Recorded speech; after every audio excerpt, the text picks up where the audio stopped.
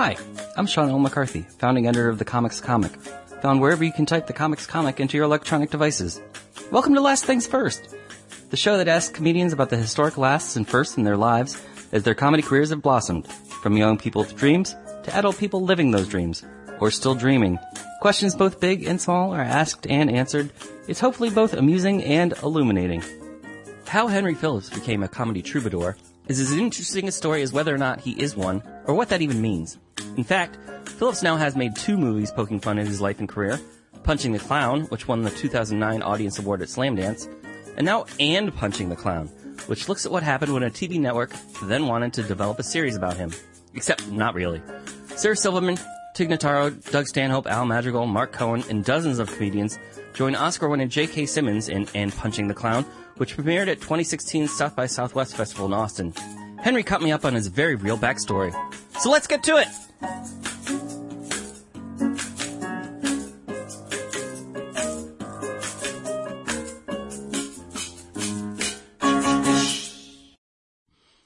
So, Henry Phillips, thanks for being on Last Things First with me. Absolutely. So, Last Things First, just watched in Punching the Clown, your second film. That's right. With Gregory Vians, at South by Southwest here. So, Last Things First, what's the last in the Punching the Clown film series going to be like? It's going to be a prequel. Yeah, no, I mean, that's, if I get my way, it would be a prequel. It takes place in the 90s. Somebody else would play me. Long hair, 25 years old or whatever. They'd have to be extremely funny. No. Yeah, because there's a lot of stories that still need to be told from that whole era. And I would love that. Yeah. But you wouldn't do it like Wet Hot American Summer, where they did a prequel, but they still played themselves? Even though they were all so much older? No, I don't know. I think it's time for me to grow into a different category of actor. I want to be a more distinguished, older gentleman. Well, you are very distinguished. So the older, that just comes with time. I'm distinguished from something else, I guess. Now, you met Gregory pretty early on in your career, didn't you? Yeah, absolutely. How did that happen? I met him right before I had a career. We were college students at UCLA. We were both political science majors, sat next to each other a few times, and it was interesting. He's French, and I'm a musician, and so at the time I was trying to learn French, and he was trying to learn music, so we had a friendship that was based on, sharing those things, like I gave him guitar lessons, and he would help me, like we bartered lessons, basically. And then we both realized that I wasn't any good at French, and he wasn't any good at music, so no. But so he wound up becoming a filmmaker or film student at Syracuse University. Okay. And I became a comedian, and I would share these stories with him, and he'd be like, "Man, these stories they need to be told, and maybe that's what my film could be about." And so he made his final project for Syracuse University was called Punching the Clown, A Portrait of Henry Phillips, and it was a mockumentary. I think you can see that online somewhere, or you can see scenes from it. But then we got a development deal, or no, we actually had an option deal with Granada Pictures, and they spent as much money flying us around. This is about 99, just for the timeline here, and I'll be done soon. But so in 99, we only have 17 more years. Yeah, they flew us around and spent as much money on this amazing trip to go pitch the movie in France and England and stuff like that, as we wanted to just make the movie. It's like, well, why don't we just take the money that you're spending on all these first-class flights and train rides and suites and expensive meals, and let's just make this damn movie. But eventually, Greg became a professor at UCLA. We went our separate ways, and I became more of a comedian, and all of a sudden, Greg showed up one day and was like, "Dude, let's just make this movie. My students are making movies with their HD cameras. I want to just make this movie." Right.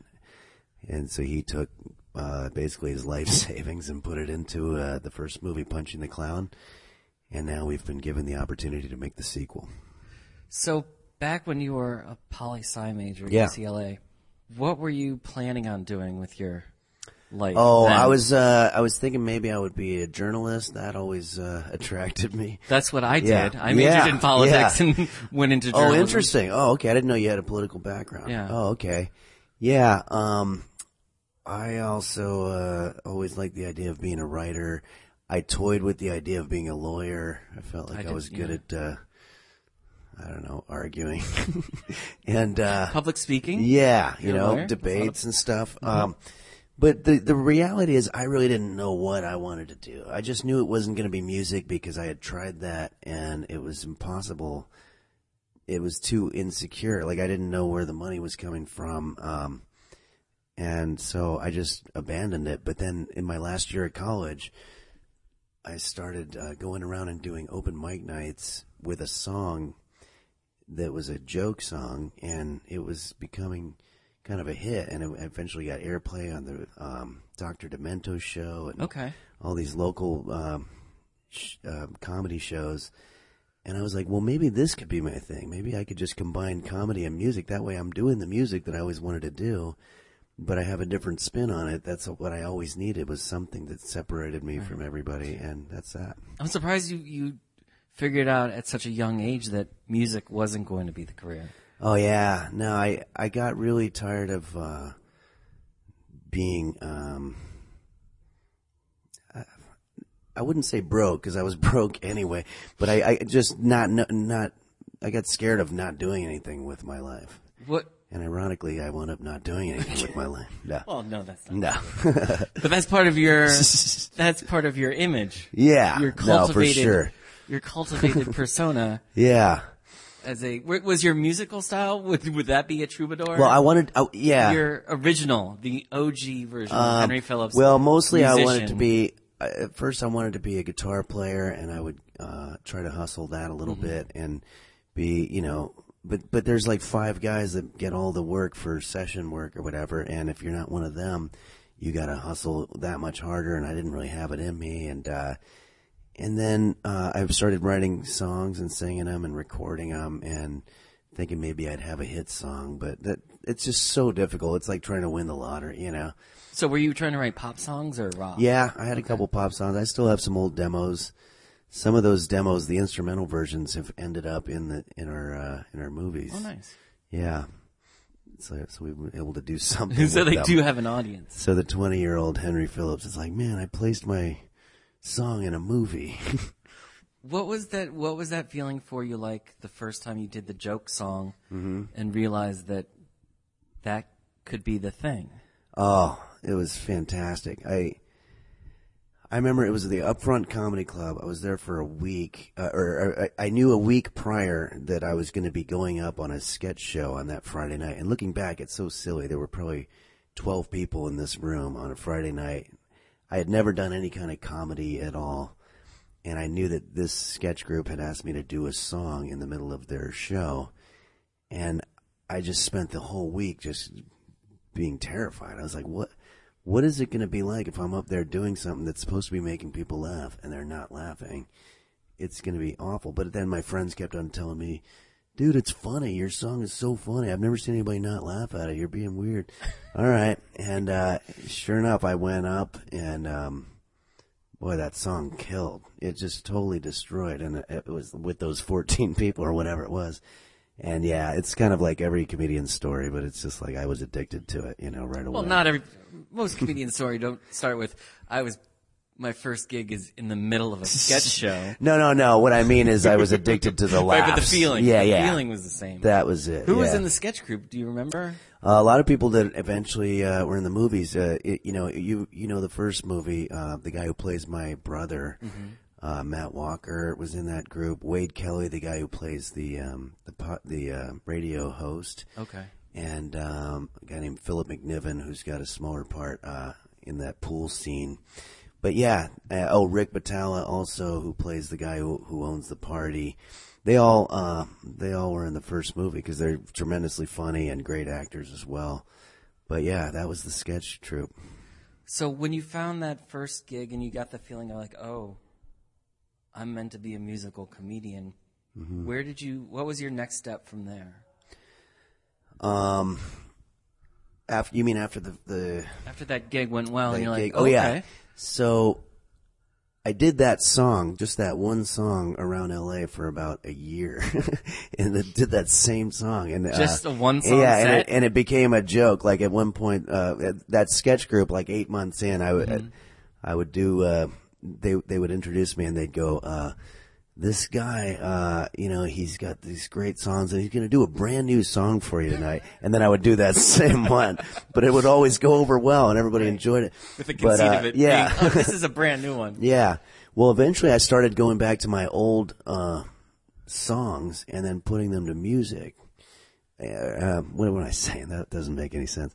And putting comedy to them. So Okay. I would just. The melodies. Yeah, the exactly. lyrics, okay. And then I realized, well, if I'm going to do that, then I have 11 songs. I have enough for a whole 45-minute set and a CD and everything. And so that's what I did. I put together, well, it was a cassette tape, and I would sell them at my shows. And that cassette tape got on the Dr. Demento show and the 5 o'clock funnies on KLOS out there. And then I got a record deal with Oleo Records, and who was a novelty record label, kind of in the vein of like Rhino. And, Yeah. At what point were you starting to get gigs as a feature or headliner? 99. That was Doug Stanhope brought me out to Houston, Texas, the Laugh Stop, which is a legendary club. You might know, Louis C.K. recorded his first CD there, and Doug No, the Laugh Stop was the big club in Houston. Yeah, Doug and I recorded Something to Take the Edge Off, which is an album where I play the guitar throughout the whole thing. How did you meet Doug?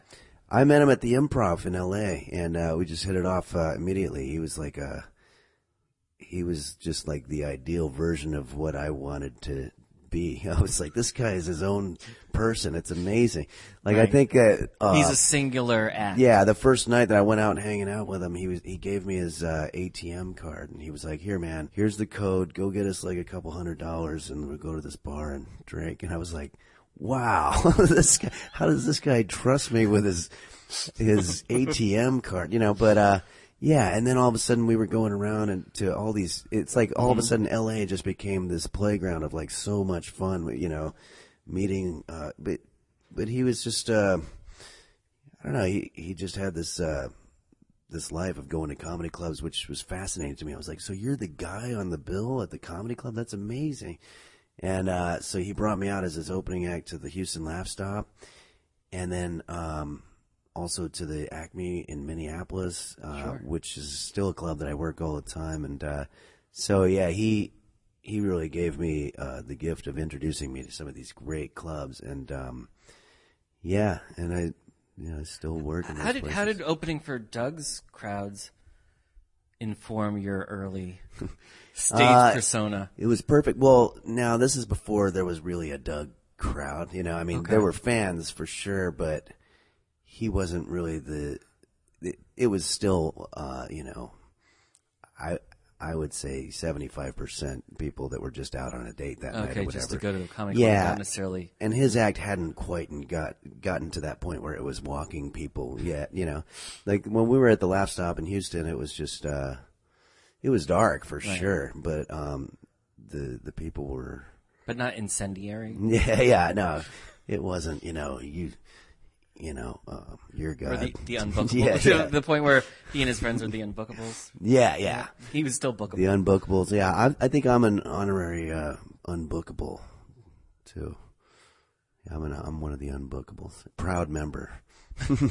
How much of that is a persona that you wanted to create and cultivate, and how much of that is just taking stock of your career and going, okay, I guess I'm going to be this kind of person? Oh, you mean like just sort of non-ambitious or unsuccessful or But portray yourself. Yeah. Like, oh, my favorite people were always either real life losers or people that were portrayed as losers. I mean, Rodney Dangerfield, his entire act was just like machine gun jokes about himself, you know?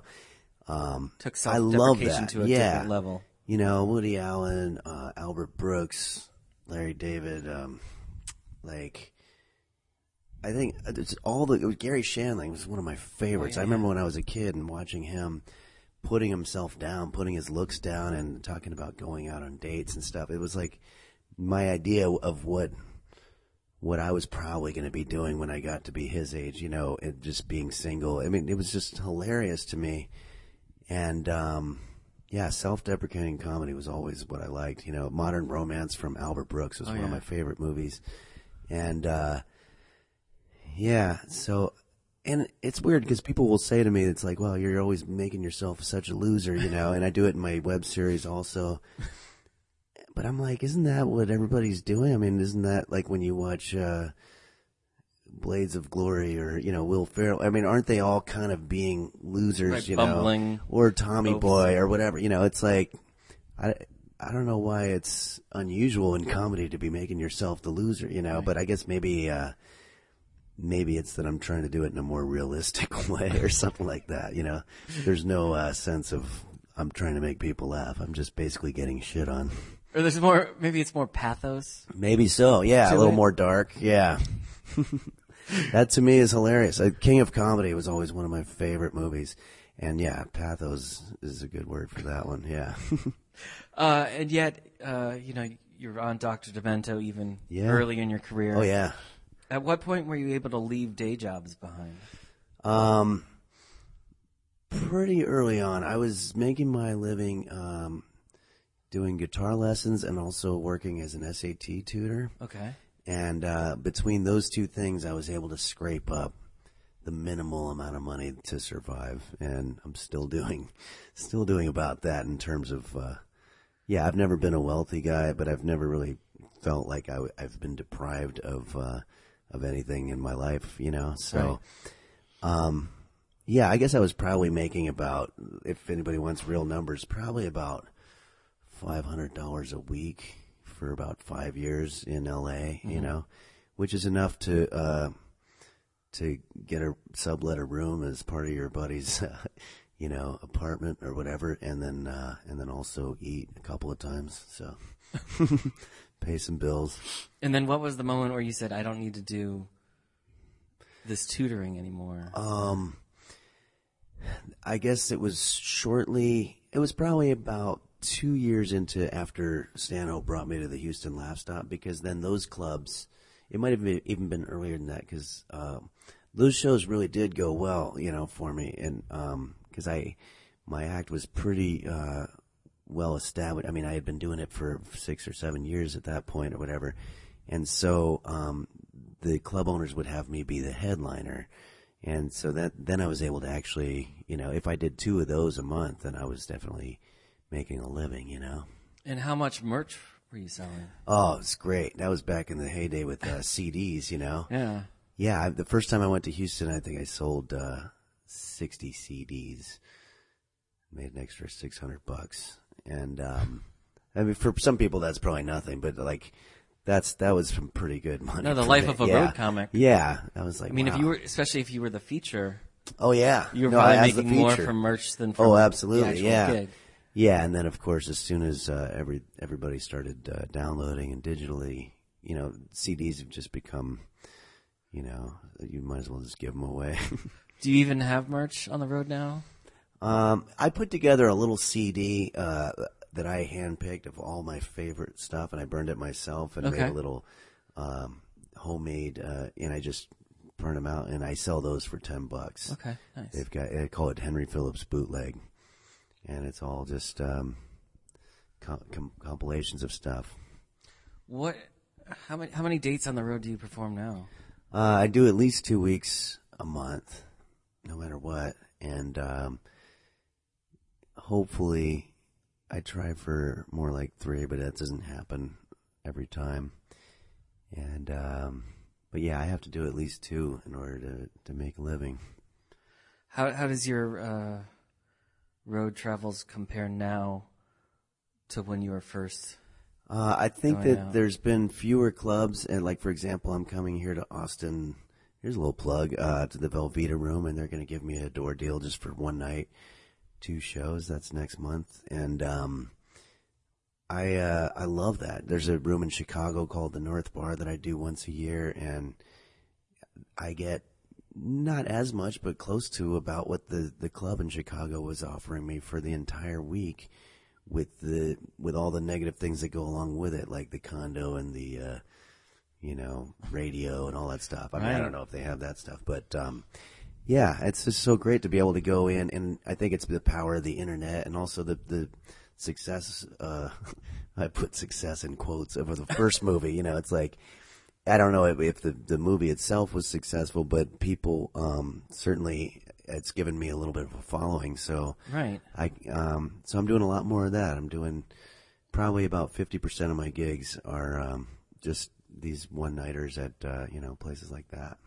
How has your enjoyment of the road itself changed over the last 15 years?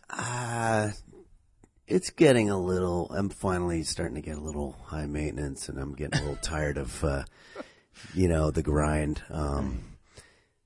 The traveling, I'd rather stay home. That's why I'm starting to look at things. I did a couple of episodes of Silicon Valley that are coming up in the new season. I did 2 episodes as an actor on that, and I'm looking forward to that, and I'm hoping that could be an entryway into that with this movie, and into more of a career acting, and then I wouldn't have to do as much of the traveling all the time. That's a good credit. Unless they're like, okay, your first gig is in Evansville, Indiana. I was like, what? Selling hot dogs in California. Yeah, exactly. Yeah. And then you've also have done a couple of web series too. What was the thing that pushed you into doing that? It's funny that you ask, because you're probably one of the last people that I met before I did my kitchen video. It was when I came back from Montreal. You were in like my car, so I don't know if you remember that, but we were getting a ride in the same car to the airport, and it was like you, me, and a guy who managed Tom Green or something like that. And I came back. I had mixed feelings about the trip. I had a lot of fun, and I felt like my shows went fine. I was on that one big music show with like Craig Robinson and Dr. Ken and everybody.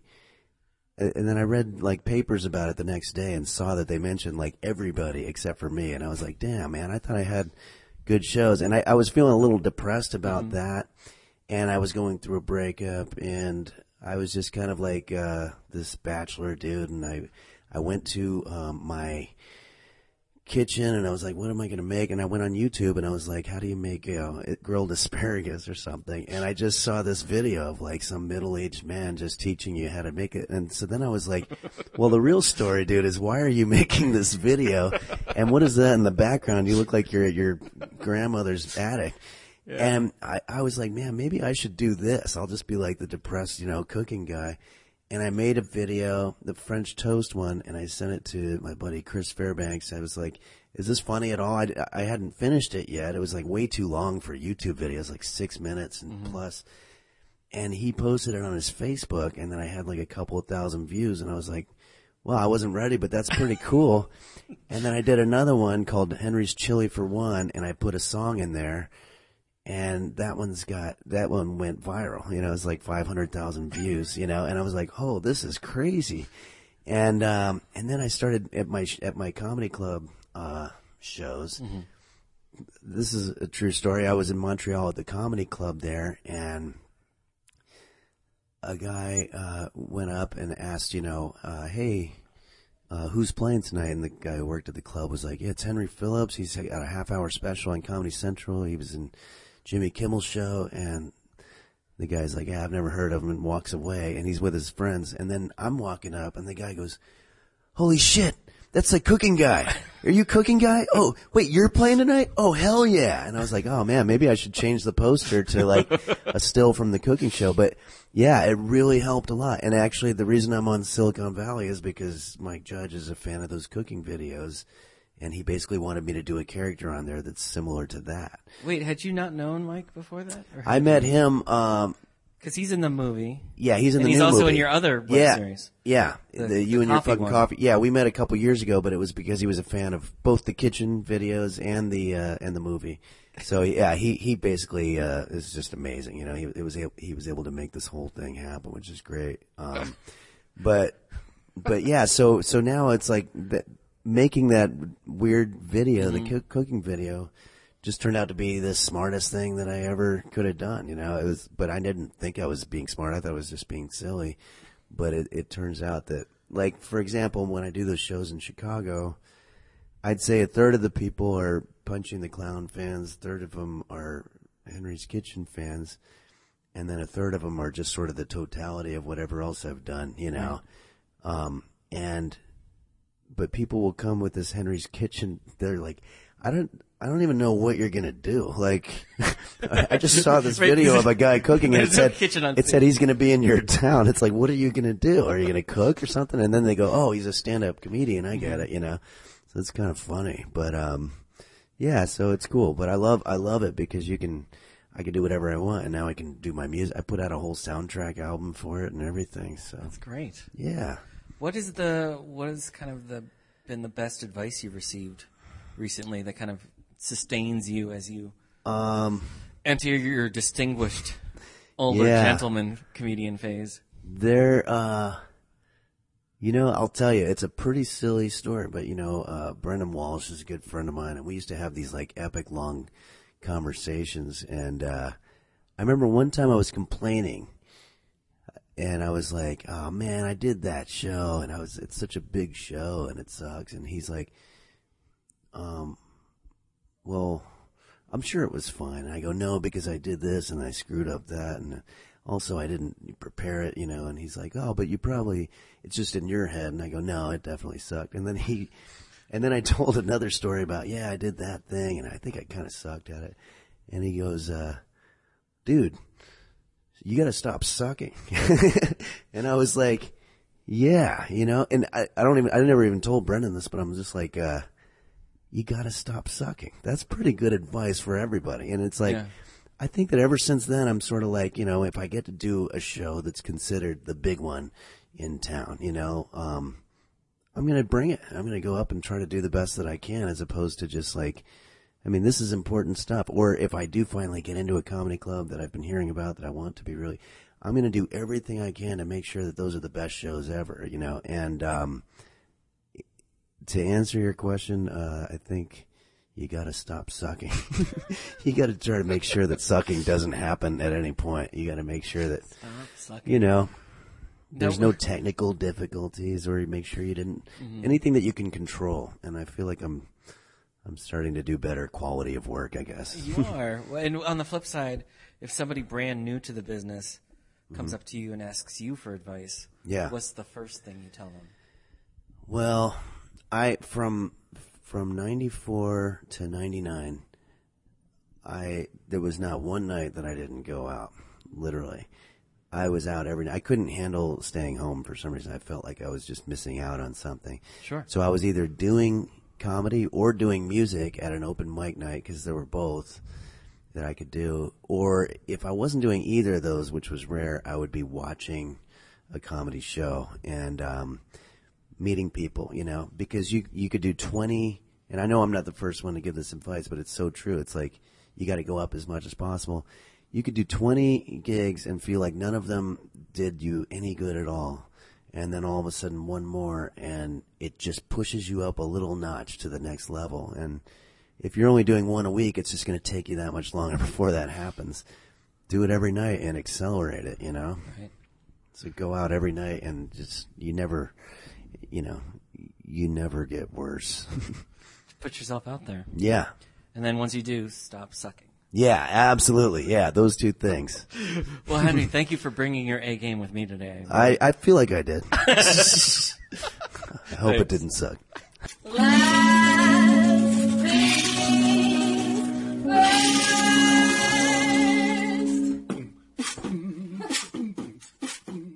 This episode of the Comics Comic Presents Last Things First was produced by Alex Brazell at Showbiz Studios.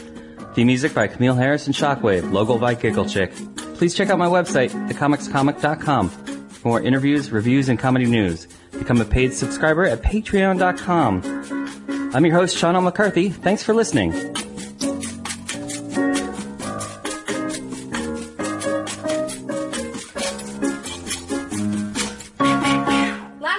Last things first.